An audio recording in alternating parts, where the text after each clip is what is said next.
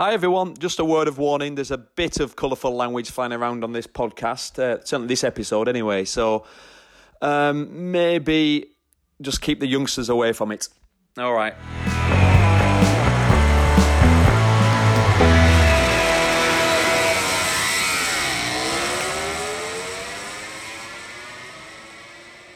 Hello and welcome back to Gas It Out. My name's Gavin Emmett, and in his bedroom, hopefully wearing some clothes, is Neil Hodgson. How are you? Oh my God. You sound like you've got too much energy, Gav. I feel tired. Really? I've just done my daily walk, daily exercise with the dog, and she was quite boisterous, so maybe that's what it is. Maybe it's just a little bit of excess dog energy. How is Winnie the Pooch? Winnie the Pooch is great. I just put a photo actually of her up on Instagram. She is the spitting image of Alf. Do you remember Alf off the telly? Oh, I love Alien that life form. Yeah, Ooh. I loved it. Yeah. She's a spitting image. She's got like his weird nose. So she's quite funny. Well, thank you for listening. Those of you who are tuned in right now, is that what you do to a podcast? I don't know. You still haven't guessed the bike in the intro. Who has? Me? You haven't. And I'd like people who listen to this to guess what the bike is. I'll tell you what though. I think it's an M1. You said a Ducati the first time. Yeah, well, I can change my mind. Gav, you've known me now quite a few years. I changed my mind quite a lot. Right. I just all I know is that MLav would know straight away. He so would as well. MLav and Jules. I think you'll find that was my Julian Ryder impression. Brilliant. Your impressions are actually. I mean, we need one a week. I think that's becoming. Well, I can do a Morecambe one. Go on. Well, it's similar to me, isn't it? Really. Brilliant. I can do a Morecambe one. It's basically my voice, so I can do that. Yeah. I'm doing it now. Can you not hear? Can you not tell? We're working hard on it. That's what I like to hear. Yeah, that and your big questions. I hope you've prepared some questions for our guest today. Big questions. Yes, I have. Yeah. You've prepared some. I'm ready. Seriously, have you prepped? Because I'm surprised if you prep on this one. Hey, we'll get into the guest in a minute, actually, because I just want to get everyone up to date with what's going on, that sort of thing. On the podcast front, Neil, I don't know if you saw. I know I told you we'd gone top 10 in sport. We went top 5. What? Top 5? Oh my God! In sport. I mean, let's not get ahead of ourselves. Hey, Gav. There must be some crap podcasts. That's what I was saying. Seriously, people must really be bored. Really, to have to listen to this chuntering on. So I just want to thank people for listening and leaving good ratings. It really does help. It's really appreciated. Literally, all the podcasts around us are either Radio 5 on the BBC, so get quite well promoted there, or they're by it's the Guardian Football Weekly or the Telegraph or whatever. And I'm here. You can possibly hear a child crying in the background, which is next door, because the walls are so thin. I'm just doing it in the little attic office that you see on The Greatest Race on BT. Hodgie's in his bed. I'm just. You're not. You are wearing something though, I hope. Yeah, I've got my tracky bottoms on, but obviously I've got no top on because I've been outside in the garden. So you are joking, mate. No, I'm actually a bit creeped out by it. Yeah. No, I am. Listen. Can you put a top on? No, I'm being serious. Well, you know me, I've never got a top on. Well, I'm like the world's weirdest man. Yeah, but I thought you'd be the sort who won't wear one outside, but then inside. Oh, yeah, I'm wearing a T-shirt inside. Yeah. No, weird. I'm constantly wandering around in my undies. It's all right. I do it so it encourages Vic to do it more, basically. So it seems. I tell you what's been good. Go on. I've been thinking about it. Well, self-isolation. Vic started working out in the living room watching these DVDs, which it's like a double whammy because usually the DVD she's it's not watching. The DVD of 2003 Greatest Superbike Moments, is it? No, that. Do you know what? There is, and I didn't realise this was the case. You can actually wear a DVD out, so that one now is worn out. It doesn't work anymore. I know you're lying, because that one was only in Betamax. Yeah, fair fight. It was reel to reel. Nasty. Go on. So she's doing a DVD workout. Yeah. So it's a double whammy because you get to see a little bit of action going on. You know, quite nice gear, gym gear, bending over and squats and stuff. So I'm not complaining. And it's like usually some one fit sort of like celebrity DVD. So I'll just keep wandering in and out, having a quick look what's going on. So happy days, really.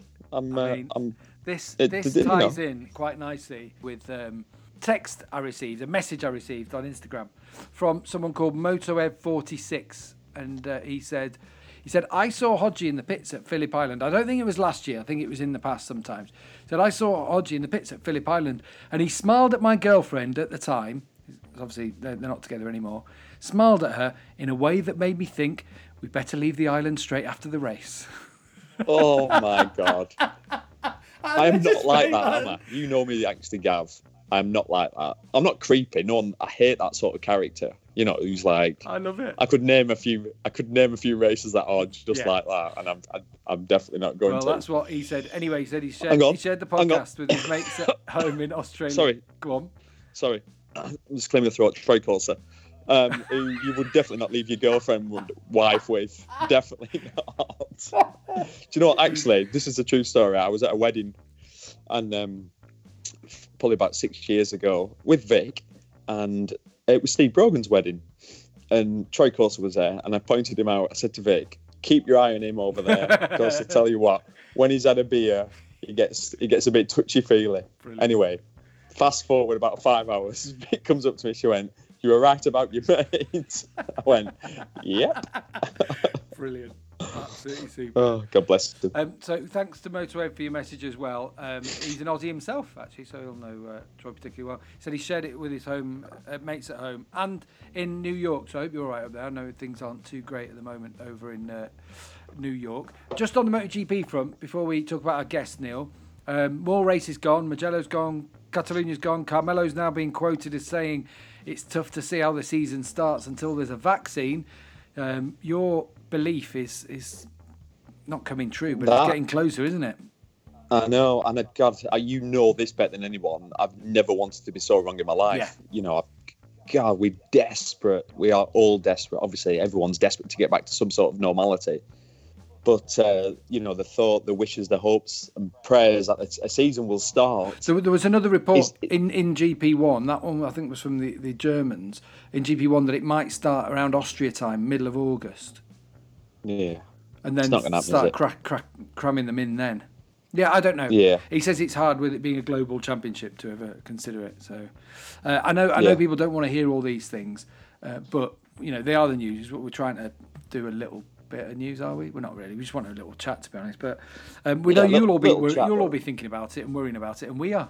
You know, yeah. There are bigger things to worry about, of course. But yeah, other big news. Neil, did you see Johann Zarco on Instagram playing the guitar, singing a song? Oh, I saw he was on Twitter. It made me laugh out loud because there's a lot of riders doing some great stories, which I'm loving everyone's stories. Steve Salford has been very entertaining. Witt's entertaining. Been great. Rob Mack's been Terry Reimer, James Hayden. Some great stories flying around. All of a sudden, you haven't got in that Trakanori yet, have you?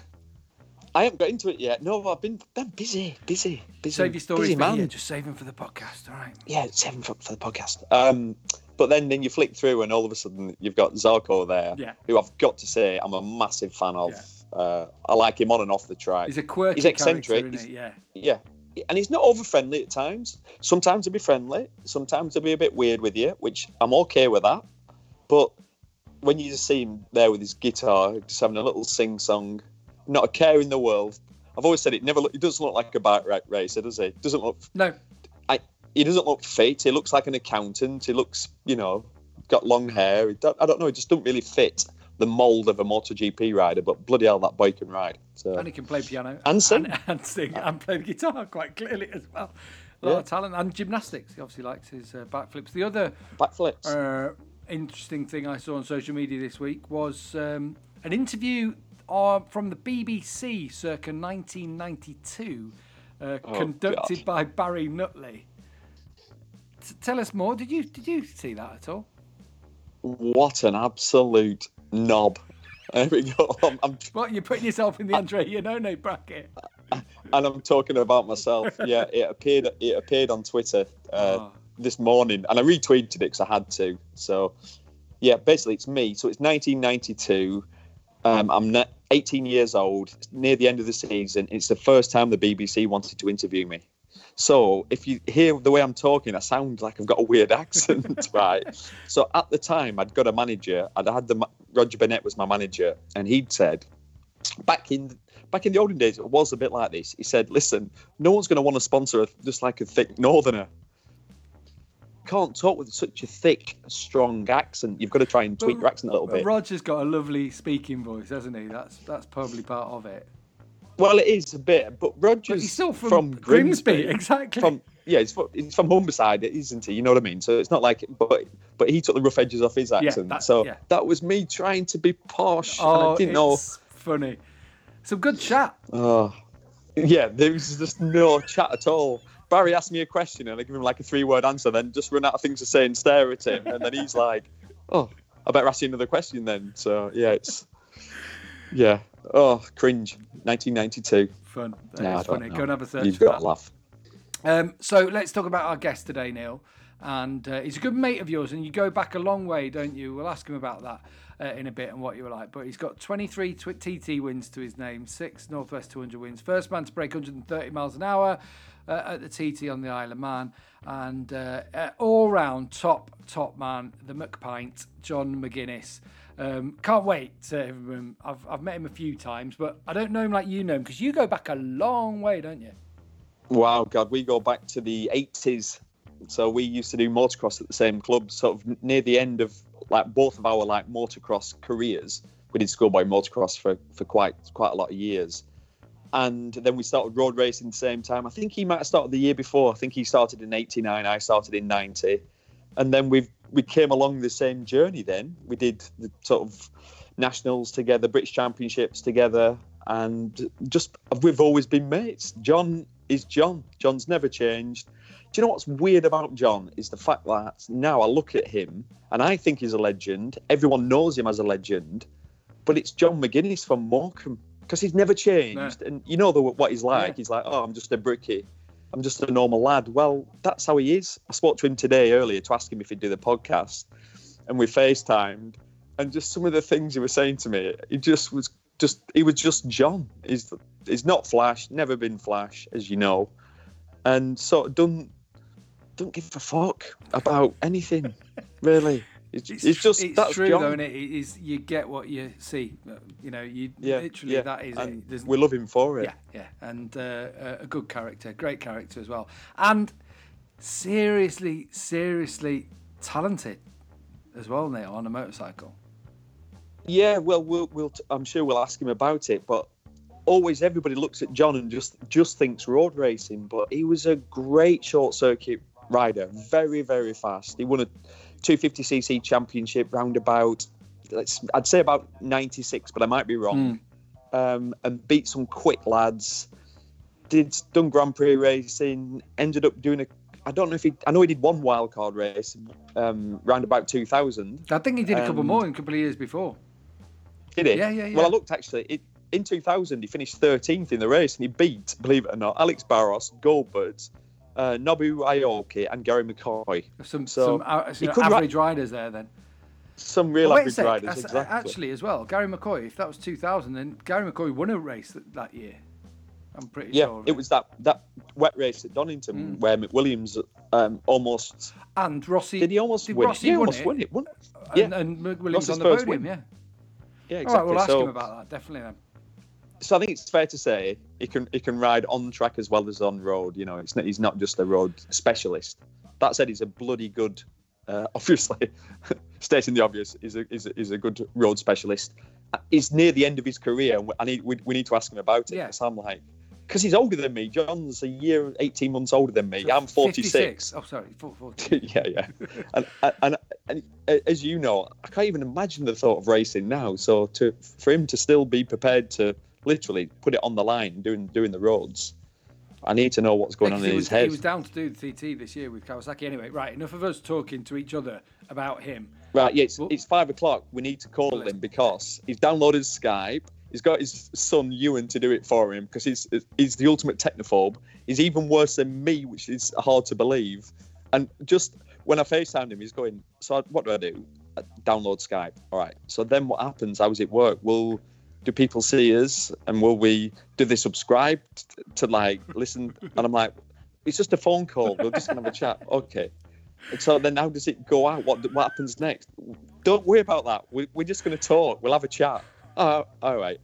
So hang on. So what happens when? Honestly, it was funny. Right. Bless him. Well, let's see if it works. If we can get him on, because this is someone who's downloaded Skype at Neil's behest, who, as he's just pointed out, isn't exactly IT genius of the century. No. Let's have a go.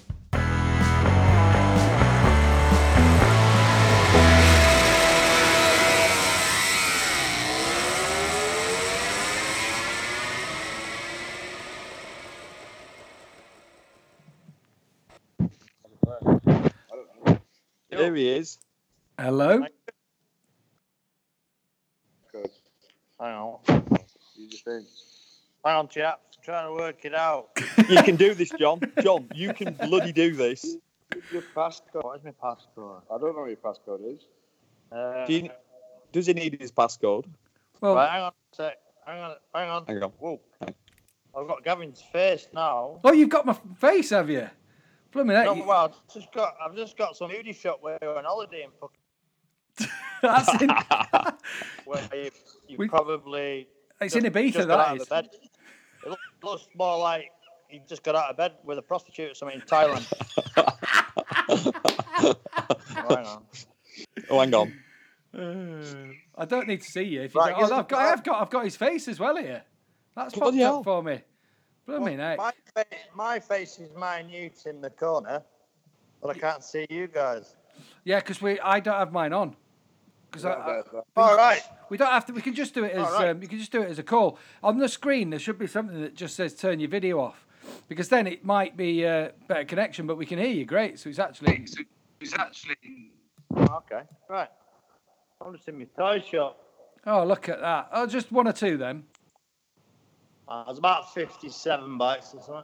About 57. I've just got to show Neil a bike here, a proper bike here, two-stroke. Hang on, I can't see it. No. 500. I can't see it. Can you see it, Neil? No, I'm not. I'm just on the call. Somebody said that it might cost me 50p if you get video as well. So I don't want to be spending any money.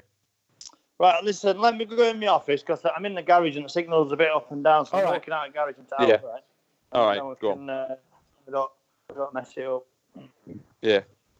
So, enjoying the sunshine here. We're getting a bit of sunshine up north. I know. Same here. Well, I'm in Leeds, so it's been lovely over here. It's been nicer here than it was supposed to be at the weekend.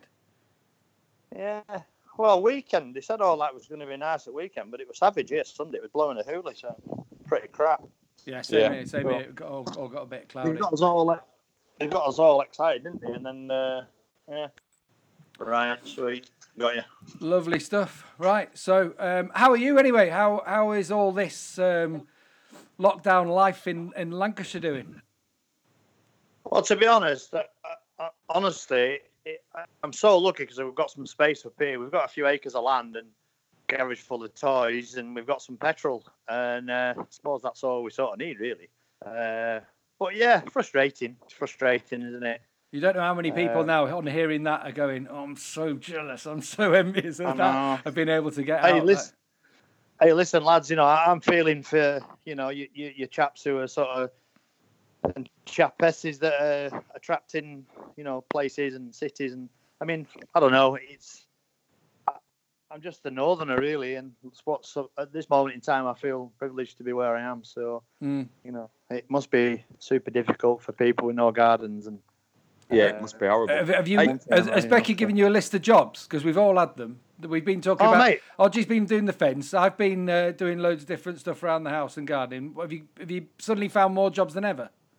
I have, yeah. But to be honest, I've been quite enjoying them. But I've been chipping away really. So I don't want to peak too soon because we're going to be locked down for a month or two. It could be a while, couldn't it? So I was rolling my fields today. I was rolling one of my fields with my John Deere tractor. I was like. I was happy as a pig in poo. I was all right, had the radio on, and just getting it prepared. I'd like to run a grass track actually at my place. Well, because I saw you'd done something before. Because you love your speedway and your flat track, that sort of things, don't you? And you did have one bit. you were doing things on, weren't there? Have you got that sorted now? Yeah, we've got. It's like a bit of a McGuinness ranch, really. It's not like your Texas Tornado ranch. It's just a little bit, not quite the same. But I've got a little speedway track, a little motocross track going. We've got like a little rally course track. We're going to build a bit of a go-kart track. We've got no neighbours, so it's just a big toy shop. So, awesome. You know what I would really like to do, which is a bit weird, but when I grew up, I used to go to a lot of and Neil knows the old school grass tracks, if you like, with the old stubble fields, like a stubble field, but like a proper grass track, like. Oh, you mean a proper oval? Yeah, an oval grass track. Yeah, with proper grass track bikes, but run a scrambler class as well. I call them scramblers. Run a scrambler as well, and then just have a beer tent and just maybe a bit of camping and a bit of a stopover, and then see if I can make it work. I don't know. Oh, you see, hang on, John's already thinking of a money-making scheme here, though. I can see that beer tent. It's just 15 quid to come in. We'll put on a few races. I'll do it for a tenner. We'll do it for a discount. It's cash. I can already see your son. Yeah, your son will be there. Ewan will be there on the gate, obviously, because Ewan's already told me. He said that obviously I do a lot of work with my dad. It's one for him, one for me. So you can he's got big pockets. Brilliant. That'll be my dad. That'll be my dad coming out of him with the old one for me, one for you job. So. But he does all right. I'll tell you, he's got a car, he's got his insurance, he's got a little pad, his boudoir here, and I've got to drag him out of bed in the morning to get him to do a few little jobs and stuff. But how things have changed, Neil. When we were kids, we were up and we were trying to build a go-kart or make a trailer or do a BMX bunny hop or something. Yeah. I don't know. They're just different generations. So John, Odgie was just telling us about you two doing schoolboy motocross together. Yeah. What was it? What was he like back then? What was Odgie like? Were you pals then, all the way back then? Yeah, sort of. Yeah, I mean, I knew of Neil, but Neil was always the cool kid with all the new gear, and he had the blonde hair. He was making out the complete opposite. No, he was always he was the cool kid, and his brother as well. They were fast, they were good, they were fair, and like you say, Vale of Rossendale, all our meetings around there, they were stubble fields. They were good crack, they were good fun, and they were grassroots racing. It was cheap, and we'd be tearing around the paddock, pulling over a few wheelies on BMXs and stuff, chasing the girls, and it was good. I mean, my heart was always on the road racing. When I did motocross and stuff, my heart was always in the road racing. So it was good. It was good to learn. It was good, the connection between your bum and your throttle, and it was just learning, and that's all we ever knew. And Gav, do you know what? What's really interesting is what John said there is so true though. We were lucky, right? Because up north we didn't have motocross tracks. We just had fields, and a lot of the tracks we went to were just flat fields. And essentially, what we were learning was how to control a bike and slide a bike. And it's no different to what Marc Marquez has been doing or what the Americans did. We didn't realise what we were learning, but we were learning what John said, the connection between the throttle and your bum, basically what the rear of the bike's doing, so you can control. And you thought you were messing about? Exactly. Yeah, we were just racing stubble fields, but essentially, when we started road racing, we were ahead of the game straight away when we got on tarmac, because it was easy for us. Because when the bike slid a little bit, you were used to having that quick reaction to understand what to do. But it weren't, like I said, that wasn't planned, was it? It was just a case of that's what we'd done for quite a lot of years as kids. But it was great, it was great. The dads would be hanging over the rope. My dad would be going mental at me, sometimes he'd lift the ropes up and tell me to get off the track if I wasn't doing any good. There's been a few times where I've had the old little argument with my dad, and fired a few words into him, and then walked off, and I've come back sort of half an hour later with my tail between my legs, and there'd just be a square where the van was. He'd leave me, so I'd have to get a lift home with somebody. I mean, my dad was my dad, and Neil, you were the same, Neil, wasn't it? He was the exactly the same. That drive home when you've not done so good you could hear a pin drop all the way home, couldn't you? And you'd be looking down at your feet, but on the next meeting, Dad would be proudest dad in the world, trophy be on the dashboard at van, wasn't it? He'd be, You know, you'd be on your way home, and you know, it was just great. It was great. It's so funny because it'd be like that after you do practice, Gav, and you're coming after practice. My dad would be packing the back of the van up. This is after practice, and I'd go. I can imagine Mark doing it. Like, your dad as well. And I'd have horror on my face. I'd go, "What's wrong?" And he'd go, "Well, there's no point in bloody effing being here, is there? If you're going to ride like that, there's no point in me being here. I've got plenty of things I can be doing with my time." And I'd be going, no, it's all right. I'll go faster in the races. But like you said it with your son Ewan, and I'm like that with my kids. It's just different generation. If you did that with your kids now, there'd be people going, "Wow, he's the worst dad in the world. You can't do that." But it was tough love, wasn't it? It was, yeah. But like you say, he's your hero, isn't he? Your dad's still your hero. You know, you have heroes in racing, and you know. But the bottom line is, your old man, he wants best for you, and he knows when you're doing all right, and he knows when you're not putting the effort in, and you know, you have that little row because you're a teenager, and you think you know better, but you don't, and it's grounding you into it, you know, to take you on to hopefully, you know, you can achieve later on in life, you know. And I still respect my dad, you know. He's a big fat lazy bugger now, and but he's still going. Do you know what I mean? He's nearly 70-year-old, but you know, I sent him a picture today. I was in my tractor and I was rolling field, and I said, "Dad," I sent him a little video. I said, "I'm rolling field ready for grass track," and he said, "I'll show you the way, laddie. Get it nice and smooth. I'll still show you the way." Brilliant. So it could be old 500 CCM coming out, you know, 1978 CCM coming out with old M. Robert boots on or something and his leather pants. Bloody hell. He'll have a stadium helmet on with Prestud peak, won't he? Goggles on. There'll be no face mask on it, just big goggles and peaked moustache with pawn moustache sticking out from. Classic look. That sounds like my helmet, doesn't it, Neil? The one that you love. It does. I've seen you riding. Where were you riding? Was it that Snowquake or something? You were having a go on something. We did Quake and Snowquake, and we went to Aidan Collins' place actually up in Buxton. We did a day there, which was superb. Absolutely loved that. That was what a beautiful place that was to go and ride. Yeah.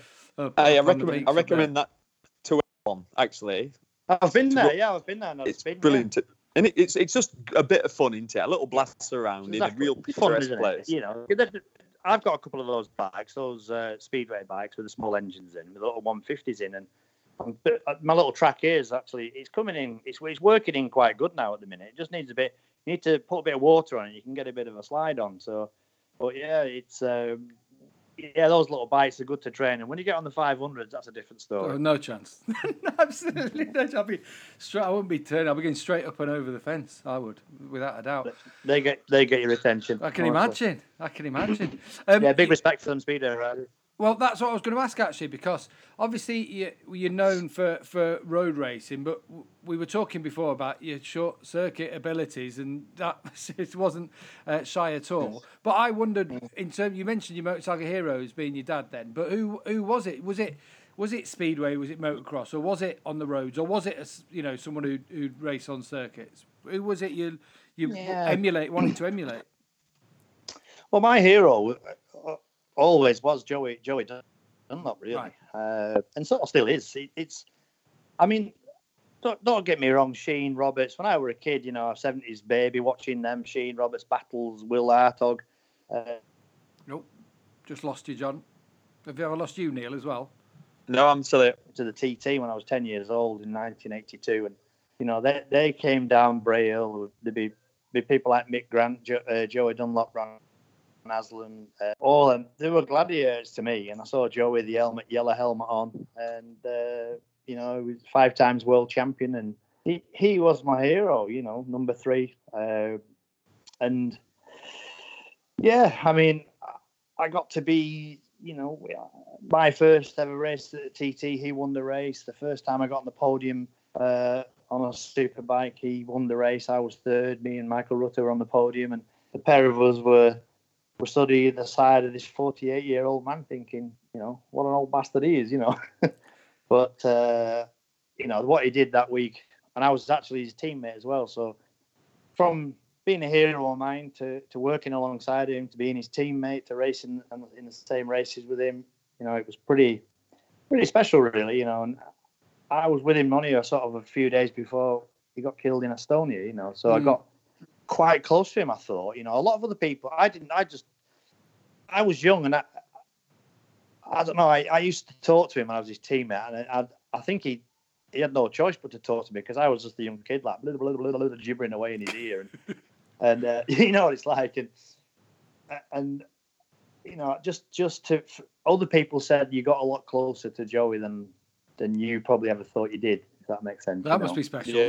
That must feel special to have got. Is it part of that? Why? Because I mean, in theory, you if the TT hadn't been cancelled this year, you're going again. Is that part of what keeps you going? Yeah. Well, I thought, 48-year-old Joey was 48. He won 3. He's won 26. I've won 23.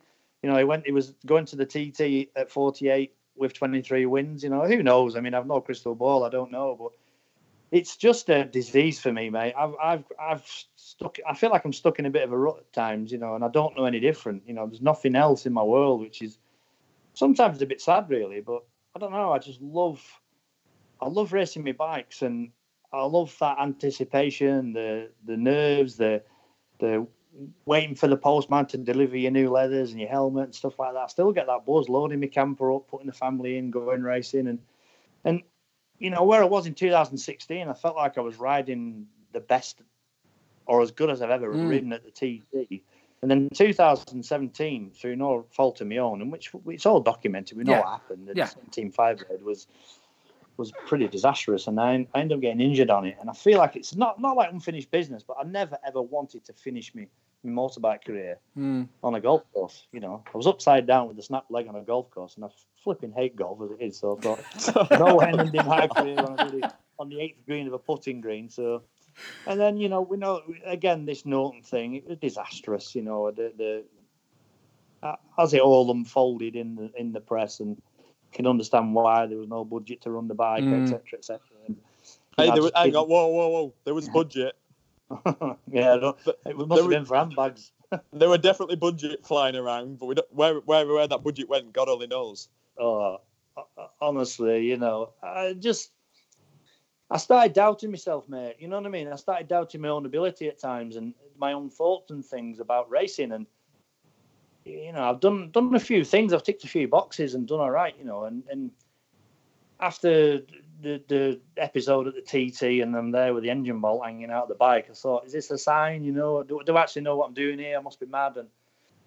And then I went to Macau and Birdie's Ducati, that V4, Scott Redding's bike, and I went faster than I've ever gone round there. And I was hitting all the apexes, I was hitting all the spots, I super enjoyed it. And when I got off that bike, I thought, you know, yeah, you haven't forgotten how to do it, lad. You know, I kept it to myself, but I doubted myself, and that's what, you know, floated my boat again, if you like. That's what rekindled my fire and got me going again. That's why I got excited for this year. So anyway, I'm waffling on. No, not at all. We love hearing it. That's the thing. And we you know, a lot of people would want to know it, and we know you, but we want to know as well what drives you. I was speaking to Neil about it earlier, weren't we, Neil? And you were talking about the motivation, and you sounds like you've still got that love for it. Oh.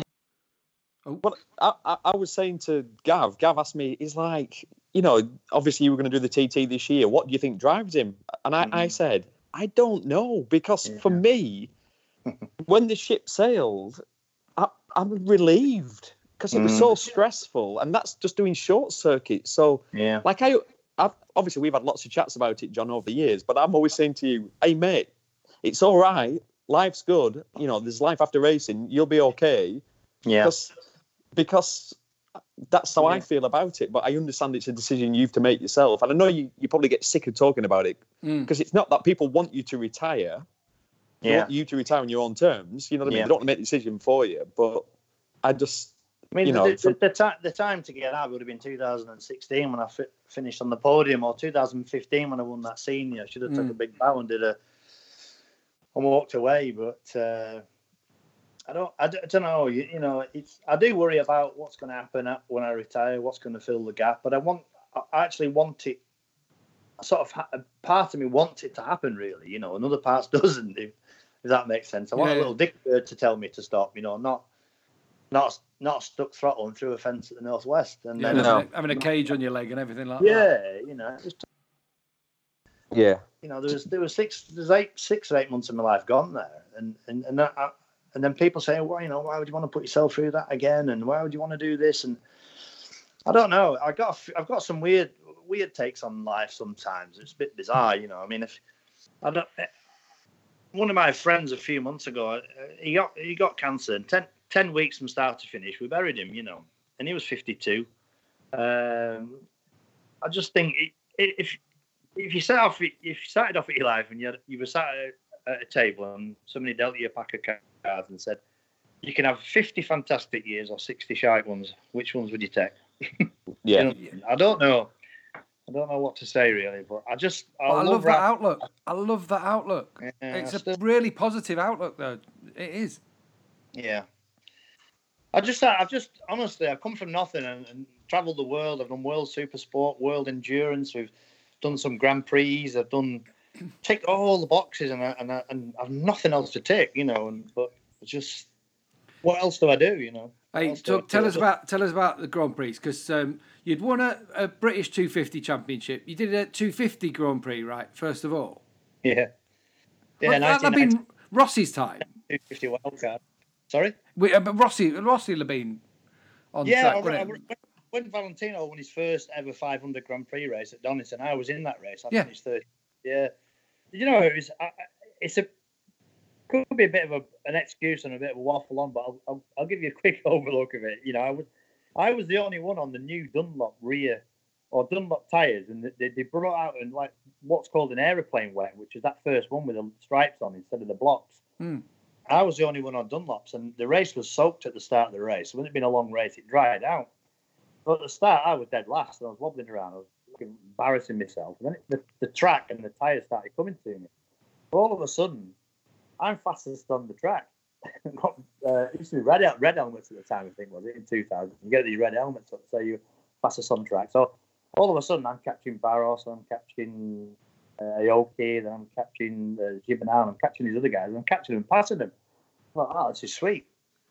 And the one thing I do remember about that race is, as I was coming out of Goddard, and Neil's been in a situation, I'm sure, when you go down when you go down Coppice and down the back straight, you can see the riders going round Goddard, can't you, until the start and finish? Yeah. You can see them coming around there. My motivation for the race, for about 15 laps, I could see Valentino, Jeremy, and Kenny Roberts on the brakes going into that, lap after lap after lap. So I was matching their pace. And it was something I'm proud of. Something that was really, really cool to do. The most embarrassing thing, somebody ran on the track and gave me a flag, and I dropped it in the back wheel. And it got wrapped down the back wheel. I locked the back wheel up. You didn't go down though, did you? No, I just started tightening up. It was wrapped around the back wheel that much. It sort of seized the back wheel. I had to get in the course car and come back. So no, right, Dick. Yeah. All right, Dick. What a tool. But I did the 1999 Grand Prix 500. Did the 1998 one, and the 98 one was when Simon Crayford won on the. Oh yeah, and he was on the Dunlop. Dunlops, that day, wasn't he? Yeah. Well, the irony of that. In 1998, I finished 12th in the 500 Grand Prix, but I actually got lapped by Simon. Mick Doohan was second, and Aoki was third, I think, on the Suzuki. And all three of them lapped me. I was like, well, I scored some points. I did what I did. I did my best for what I had. And then in 1999, same bike, same race, 500 Grand Prix as well. And I was dicing the whole of the race with Simon Crayford on the MUZ with Michelin's on. Bloody hell. The year before he won the race, and then the year after I'm You're battling with him. It was the Muzz, wasn't it? The MUZ thing. Yeah.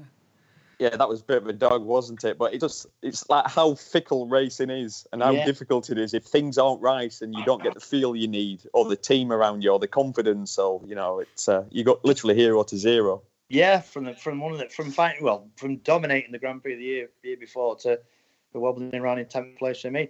And you know what? The front tyre on my 500 had been kissing the radiator for the whole of the race, and eventually it rubbed a hole in the radiator. And on lap 30, my 500 seized up on the last lap, out of 10th place. Bloody hell! You think that's like a sliding doors moment, isn't it? Nobody's one of those. Interested, nobody's interested. But for me, I can remember it like yesterday. I bet you can. I just thought 10th place is going to be 10th, and it just nipped up on the last lap. I couldn't believe it. And it had been just dribbling the water away for like probably 10 laps. As it's been coming out the radiator, it's been evaporating, but it's lost its water, overheated and seized up on the last lap. So, yeah. Tell us about, so I was chatting to Odgie before about World Supersport when you're over doing that. Go on, Neil was laughing about a couple of bits. I've got memories about that, John. Oh, dreadful year that for me. No, but not on track. It was all off track. I was telling. Oh, was that when I was putting me 500 litres of red diesel in next year, trying to do?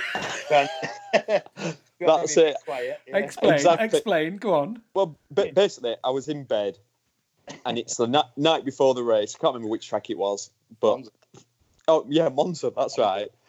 And it's probably about 11 o'clock at night. I've been in bed an hour because it's the night before and I'm nervous and I'm a stress head and I'm worried. And I'm like, for God's sake, what's that noise next door? And I knew John had parked his motorhome next to me. And then I could hear like these chinking of like tins and like you could hear like the side of a locker and then you could hear a bit heaving and just look up this noise going on. So then I like slide the curtain back and look and it's John. It's got a set of gloves on and he's pouring this big 20 litre can of red diesel. Drums. There were them 50 litre elf drums. Oh, 50 litres, yeah. And I see the next day. I'm like, what the fuck was happening last night? And he's like, oh, just filling the old girl up with a bit of red. You know, hey, I can't. It's like I can't afford to drive it out here any other way. I mean, obviously, I know you don't do anything like that now, John. This was back in the day. Yeah. You know, I got done for it in '98 in a transit van, but that was all right. 500 quid, so I'm in front. You're up. That trip, you know, Monza. I'll never forget it again. Good crack because I'm looking for Monza. I've never been to Monza before, and it's a pig to find, isn't it? It's just in like a. There's no signs. There's no signs. It's in a massive park. You just can't find the entrance. So I'm going around. It's 2 in the morning. I've driven a full shift. I've come from wherever. I'm absolutely knackered and desperate to get to the track. Becky's having to do it with me. Ewan's only 1 year old, screaming his head off it back. I'm stressing like mad. I'm really low diesel at this point. So I pulls. It's about God knows what time in the morning. So I pulls into the gate, shows me passes, and the motorhome stops. It runs out of diesel in the gate. All the Italians are going absolutely mental at me. I'm like trying to speak in pidgin English, like there's no diesel. It's run out of diesel, and I'm trying to bleed it up, you know, because I blocked the entrance into the circuit. Lo and behold, who comes past? The only people that were ever my friends, apart from yourself, Neil, obviously, the only people that were ever my friends at World Supersport that kept me sane was a load of sidecar lads. But they're walking in. Next thing you know, they're not bothered, are they? Rolls the sleeves up, starts bleeding camper up for me, gets it going. So I went in and got it parked up, yeah. So the old sidecar boys pulled me out of the shit there. Absolutely super. It was so tough. I tell you, I was 1.2 off pole at Monza, and I was last. I couldn't believe it. It was so competitive, that 600 class then. World Supersport in the early 2000s was nuts. And would it have been then Vermeulen, or would it have been Andrew Pitt? Well, it was Whittam was at the front of that, yeah. Fabien Foray on the bikes, yeah. But there were factory Suzuki with Chambon, Fujiwara. There were loads of them, weren't there? There was Casoli, there was the Ducatis in there. There was that Kellner and that toy shirt, them German lads, and it was super, super hard. I scored a few points through the year, but it was tough. I went to circuits I'd never seen before. I went to Kyalami and I got off the plane, didn't feel very well. I got pneumonia and spent 5 days in a hospital in Kyalami. Really? Yeah, I went.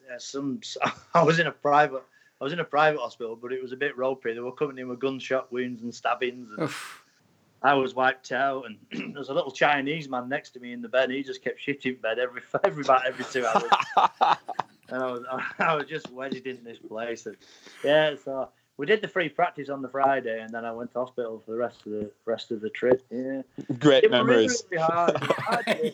I love South Africa. You know, I hated it. All the things you ever dream of being a world champion.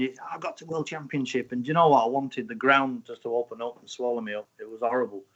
Yeah, but the team was not very good. The bike was slow, and you had 1 year at it. And like you said, there were no slow riders. There were factory teams on factory bikes. Yeah, factory riders. Yeah. It was a tough time, wasn't it? I got replaced by a Japanese rider. When I went to the TT, I got replaced by a Jap rider, and he crashed on that bike and broke his wrist. It was just doomed, that thing. And the only time I've ever kicked a bike, in temper, I got really mad with it because it used to blow up and it used to break the cam trigger. It was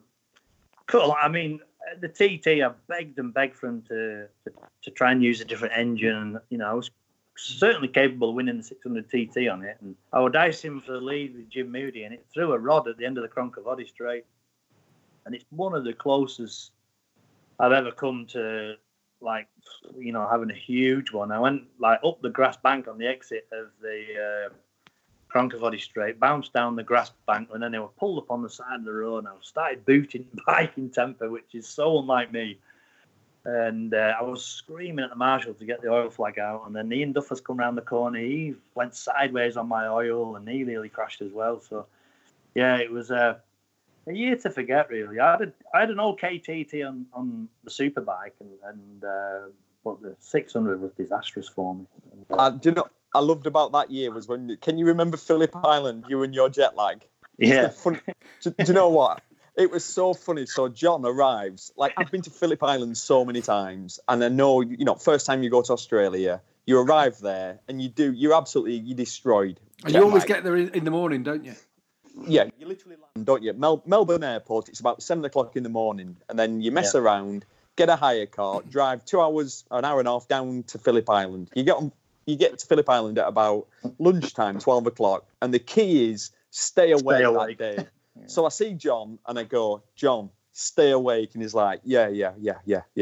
So I see him then the next day, and he looks even worse, and I go, John, what's going on? And he went, oh, well, no, listen to what you said. I get it. But he said, I checked into my hotel room at 12 and I thought I'd just have 5 minutes on the bed. and then, so I see him the next day and I'm like, yeah, what happened? He's like, well, obviously I fell asleep and I had 10 hours sleep straight. And I wake up and it's 12 o'clock at night. And then I'm awake all night. And then it's like you never got out of the cycle. You were just jet lagged the whole weekend. It is horrendous. I'm just a northern kid. I was lost, you know what I mean?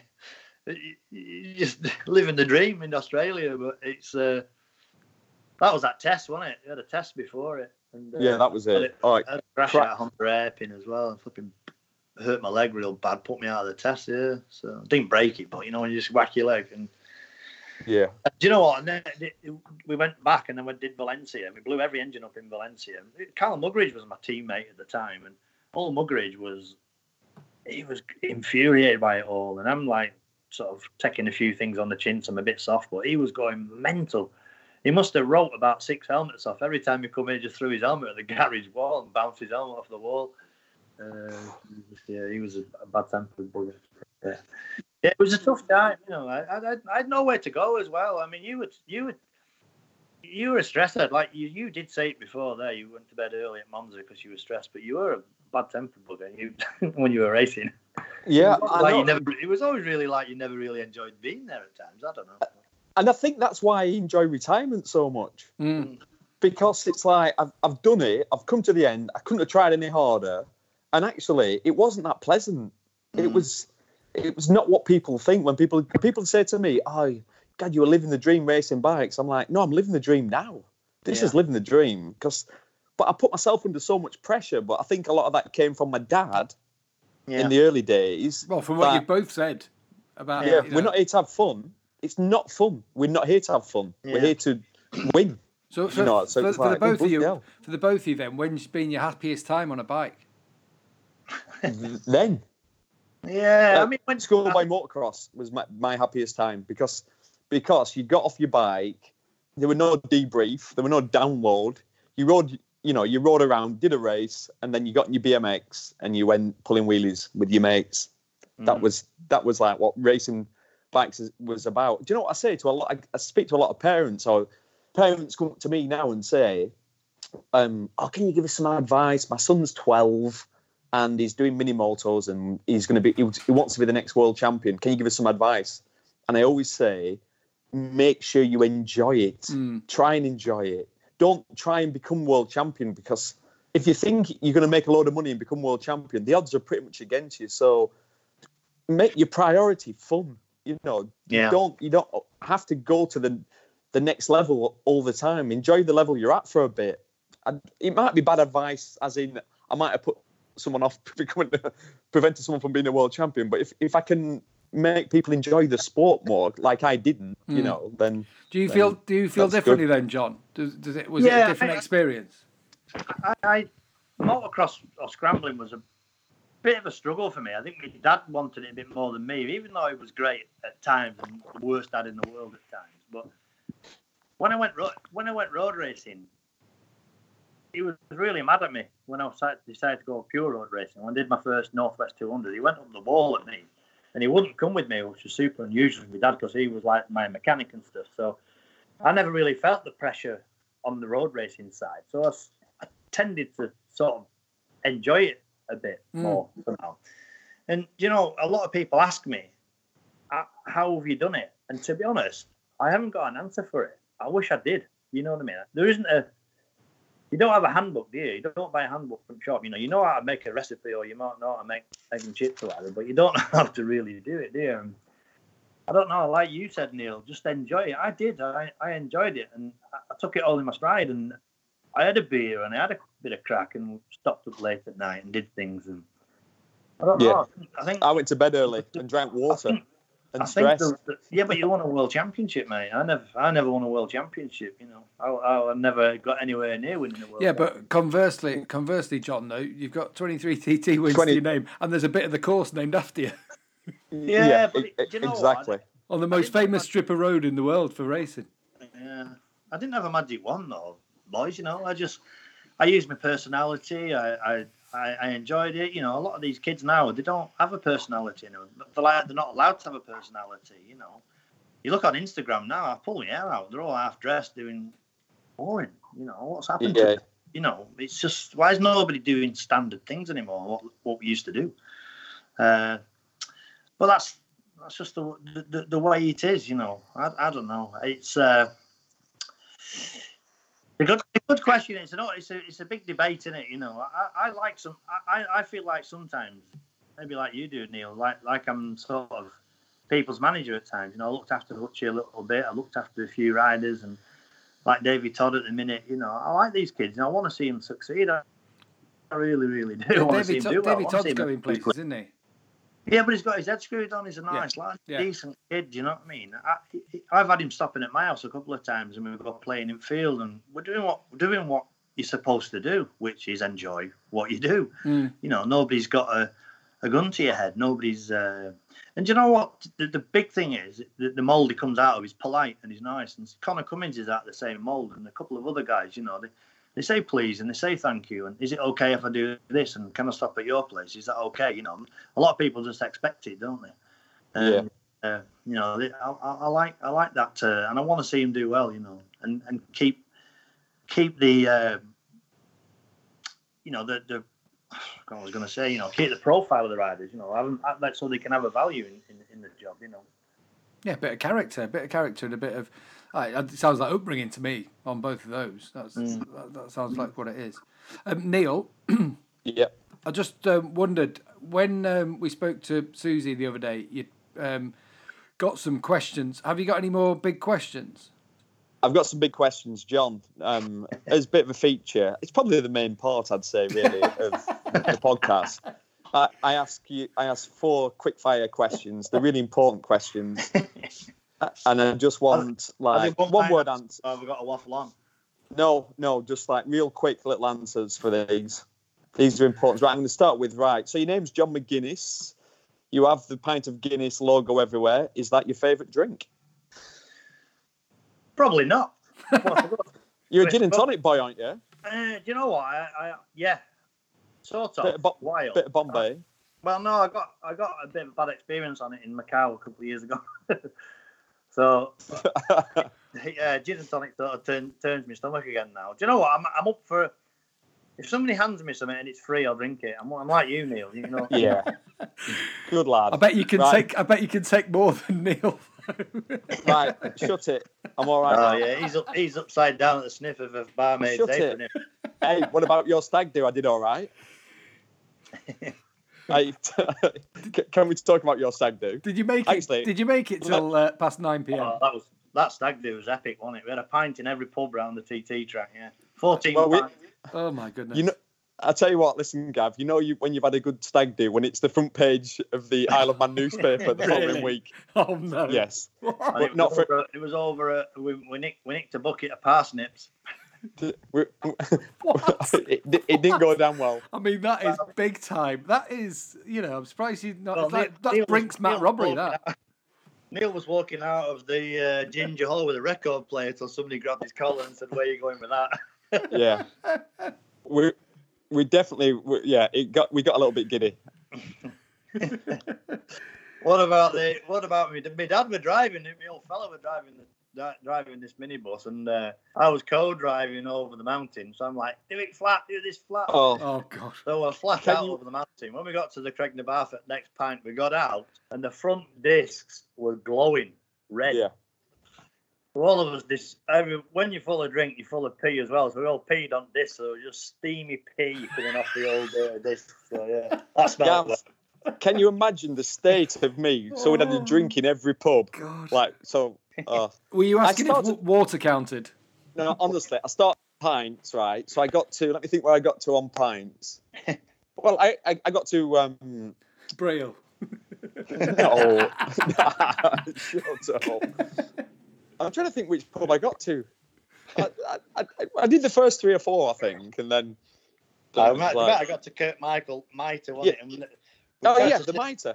That was it. Yeah. That's when that's where it all started to go wrong. The highlight of the Mitre was when Prince William and Catherine were getting married or whatever. They just got together, and there was a life size cardboard cutout, wasn't there, of them two?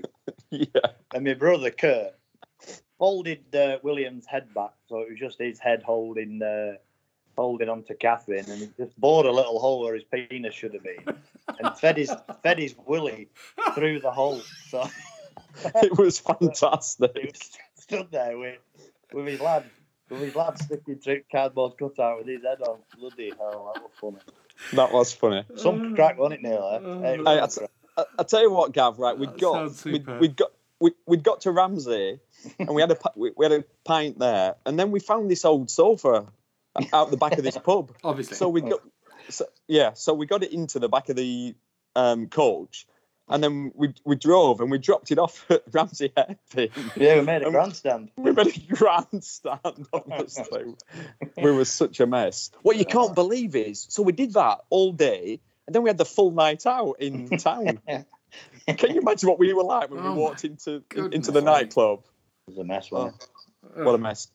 Right, so hang on, I've not finished my quickfire question. Sorry, we've ruined the feature. Well, you're boring us now. Right.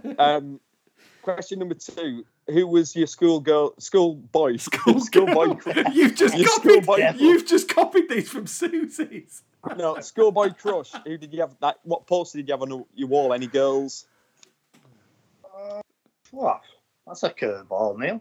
There you go. Was you like a Pamela Anderson or? This is Paxman-esque. I don't know. Probably would have been something like that, yeah. But, right. All right. You'd have had a magazine or two, though, wouldn't you? Them days. It was, the sock found behind the park bench. I like the older ones, mate. Slightly older ones. A bit of a hairy. Pit. Oh. Yeah, not full barber's floor. Just a bit. Right. Right. Swans or rainy? Sorry? Swans or rainy? Swans, I think. Yeah. Right, and this is the main one. This is what we're building up to, the big one. Who's your favourite BT Sport pundit? What an idiot. What? I'm laughing at my own joke. Sorry, you don't have to say it. John, you don't have to say it. It's all right. It's all right. Everyone says Colin Edwards, so don't worry. It will be Michael Laverty. Lav. say James Towson with his clipboard, but that's another old teammate of mine in 2000. Yeah, it's got to be you, Neil. We've always had a little crush, haven't we, together? A couple of Northerners as well, a couple of Lancashire lads. You shouldn't have said that. He'll be putting that on his website next. All best riders come from Lancashire. There's another fella in the Fogarty, but he's a bit of a knob, so he owes me 30 quid. Hey, tell us that story. Go on, tell us the story. Not the money, it's principle. There's me, Whittam, Foggy, and Hutchie all had a bite to eat somewhere in London XL show. And it was in the hotel, we were all stopping, and I don't know what it was, but it was 30 quid a piece. The Foggy just said, I'm not paying, just up and left. So them two are from Yorkshire, so there's no chance them two were paying, were they? So I just dumped the 30 quid up, and and he just doesn't seem to want to give it me back. So yeah. I think it definitely said. What would you say to that, Neil? Come on, not right. I wouldn't have been happy with that. Yeah. I'd have to get revenge somehow. You see, well, that's it. I'm going to say, I'm surprised you haven't yet. It's not exactly skinned. They'll come round. It all comes round again, doesn't it? What goes round comes round. I'll have him back somehow. You and him had a little bit of an argument at the TT one year that I was there when I was interviewing you both in the hospitality. That was funny. I can't remember what that was. Yeah, he always has a little niggle. I don't think he likes me. I don't know why, but I don't think Foggy likes me. And you know what King Cole's like? He's a bit like that with everyone, isn't he? Yeah, I don't know why though. I hate people. I like people. I like everybody, mate. I got massive respect for everybody, and obviously, what is he? 4 times world champion, couple of 3 TT wins. Formula 1 world champion. Bloke's done everything, but I don't know. It's, just something. He's got an edge to him, hasn't he? And he just doesn't like me, and that's it, I think. So move on. Well, I wouldn't worry about it too much, John. As enough people do. Enough people enjoy watching, enjoy listening to you too. I think we better let you go because we'll be taking over the whole of the podcast airways here if we're not careful. We could probably talk all day and all night. We've got some stories there. Oh, I mean, that's what I say. We could keep going on and on and on and on. And I'm glad we've been able to hear you as well, because you do worry sometimes at these. We had when we had Guy Martin on a couple of episodes ago, we couldn't hear a thing, and we were just guessing. So it's nice to be able to hear your stories anyway. Yeah. No, it's good, mate. What have you got? What have you got on now over the rest of the week? Well, I'm doing that Ducati Cup, I'm doing that V2 Ducati Cup thing, and I've been working on them a bit in the garage, and I'm riding alongside another rider called Andre Compton, who was a professional speedo rider of all things, yeah. So, and he's come into a few bob, so he's stumping up the cash to build the bikes and stuff. What's that? The Ducati, like the Ducati, yeah, what used to be the 848 Challenge sort of. Oh, well, brilliant. There were 959s. But now you can use a V2, which is like a small. Looks like a V4, but it's a V2. V twin, yeah. Oh, that'd be good. Yeah, I just think. Do you know what? I miss our tracks. I think we have got some of the best circuits in the world. I know it's probably me being a bit biased and looking at some of the other stuff, it's a bit stale. Some of the new stuff. Our tracks are great. Look at Oulton Park. Look at Cadwell. Brands Hatch full circuit, Thruxton so unique, and we have got. I've missed them all. We're doing world endurance and stuff. Doing 800 laps of Le Mans isn't like doing 20 laps of. Le Mans has got to be one of the worst circuits in the world, and you think it's awful. It's a. Do you know what, that place? I'll probably get shot to bits now, but they say this is the best circuit in the world. We are this. It's a shithole, mate. It's a hellhole. The toilets are stinking. It's just a mess. When we go there for the Grand Prix every single year, it is almost universally one of the worst ones of the year. Yeah. I mean, we went out to the campsite a couple of times to film some features there. I mean, it is feral. I mean, it is it's scary. I mean, we've had all sorts chucked at us. We were stood at the side of the track trying to record a piece, and you're getting bottles flying past your ear as you just try. I'm just doing this piece on the French rider. It's an atmosphere to ride. At 2 and 3 and 4 o'clock in the morning, it's pitch black, and you see the fireworks going up, the bonfires. Yeah. And, you're into 14, 15 hours of your race, and I've done 5 Le Mans and I've done 5 Bordeaux, and but Le Mans is just a tip. I don't understand why they think it's amazing. It'd be great if it was on the full track. On the car track, right, but around the Bugatti circuit, no, thank you. Yeah, awful place, yeah. But yeah, that was one of my most proudest moments, short circuit moments. We finished 10th in Suzuka. I wouldn't dare tell anybody about that. I could just laugh at you. But we finished 10th on that ABS bike, that third of an ABS Honda Blade. In 2012, it was me, Cameron Donald, and Jason O'Halloran, and we finished 10th. And I've got one of them Suzuka trophies, and one of my prouder places is that. Well, because the crap trophies, thing about Suzuka is all the factories do turn up for that. So actually, anything 10th is a fantastic result there. Yeah, if you told anybody, it'd be like 10th. That's a load of shite. But to be honest, I was chuffed to bits. I put my heart and soul into that, and we all did, all 3 of us. And we weren't a bad little package. We finished 4th in the World Championship that year, only 1 point off a medal, and that's one thing that I would like as an FIM medal. But 1 point off it. But anyway, lads, I'm which on. So. Doesn't matter. We enjoyed every second of it, John. We'll let you go. Let you get back to rolling your field. Get that grass track sorted.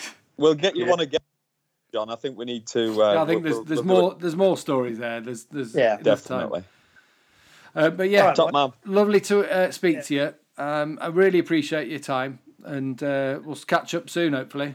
All right, guys. Take it easy. All right. All Cheers, the best. John. Keep safe. You too. And you. See you later. Cheers. Bye-bye. Bye.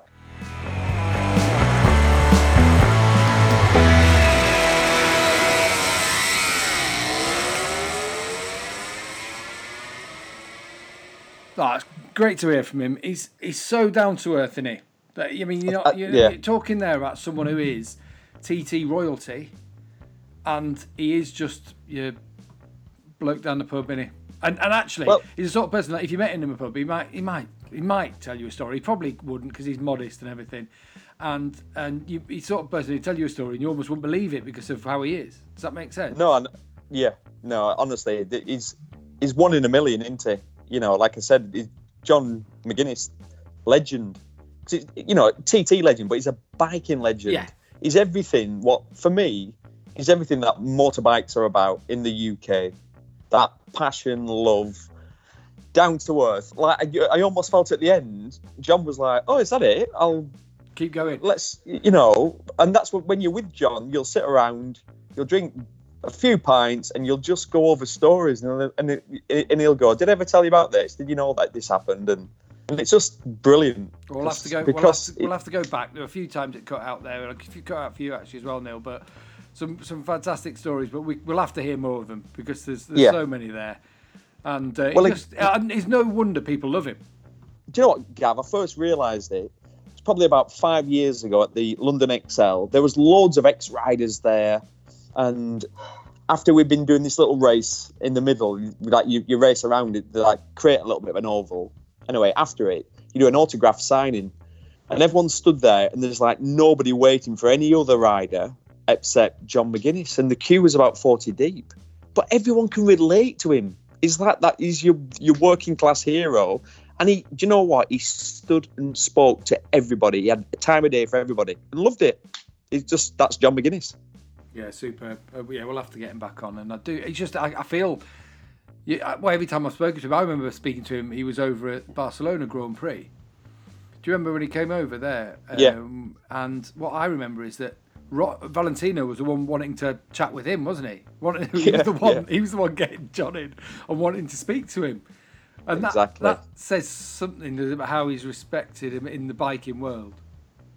Oh, yeah. Well, it's like the short circuit boys just think the TT riders are. They think 2 things. One, they think they are completely mad. They are mad, but there's also a massive level of respect. Yeah. That's and for Rossi especially. Rossi's always been close to John. I remember John saying, "Hey, I've got Ross's number." Like, how cool's that? He wouldn't give it to me, but oh well. You'll try. You'll have to wait till you get another 14 pints down him. We'll get him on the pod. Yeah. Right. What have you got coming up, Neil? Nothing. Well, obviously it's the evening now. Vic's downstairs. She's making me tea. I think we're on. She makes a really good curry. So I'm not drinking. Obviously it's midweek. Obviously. So yeah. I'm sticking with that. How's your stockpile going? Is it still, or are you into the baked beans yet? You're not down to that. You're not into desperation. Stockpile's stockpile's good. Vic's on it. She's been looking after me. So all good really. So yeah, just chilling. I'm early night for me. I'm going to be watching another episode of that. What's it called? Tiger King. Have you been watching that? My God. Everyone's been going on about it, and I have watched the first couple, 2 or 3 episodes, and it is bonkers, isn't it? It can't be real. That's what I keep saying. Shut up. This can't. Just hang on. I can't. That's the thing. So how many wives? Kate almost won't. Exactly. Well, almost won't watch it because she's like, no, I can't get into this because I can't relate to it. It's just a different world, isn't it? Bizarre, isn't it? Yeah. So, but I've started, so I'll finish. It's one of them, so I've got to watch it. I've got to see it through. I'm with you on that. We're doing it. We're ploughing on through. And one thing that I wanted to make sure you'd watch, I sent you a link. I don't know if you watched it yet, of the Marble. Oh, I haven't watched it. Right. Well, I'm going to tell people to go and find it. I got sent it by someone who'd listened to the podcast and said, "Oh, check out what's happened now." So previously they were doing it all on sand. It was a bit like marble motocross in a way, wasn't it? Yeah. Or downhill mountain bike. Well, now they've built. It's like a electric track, right? It's about a 40-second lap, and then at the end of the lap, it's all downhill, obviously. It's the marble. At the end of the lap, there's like an escalator that takes them back up to the top, and they do 10 laps. It's superb. Honestly, it's hilarious. It is right. I'll watch it. And it's called Marbula One. Right. And brilliant. See what they've done. It's still the same chap. And I think Formula E, one of the Formula E teams, has gone into partnership with them. We've gone into partnership with them to do some sort of event, so that's coming up soon. So anyway, I'm obsessed by it at the moment. So. Right. I'll watch it. Yeah, make sure you do. Right. Neil, nice to speak to you. And great to speak to John. And I'm sure we'll be back again soon. Any comments, anything like that, remember to go to @GavinEmmett on Twitter or @NeilHodgson100. And as always, leave us a nice rating. But we appreciate you all for listening. Thank you so much. Remember, we're just doing this just for a laugh, just for something to do. Trying to entertain people. It is boring. The lockdown's boring, isn't it? So if we can entertain a few people here and there, then happy days. Well, John McGuinness's stories will have entertained you. So let us know what you think anyway, and tell everyone you know, and hopefully we can make a few more of them. We'll keep trying anyway. Nice to speak to you, Neil. See you soon. Yeah, and you. See you, Gav. Cheers, mate. Thanks, everyone. Bye. Bye-bye.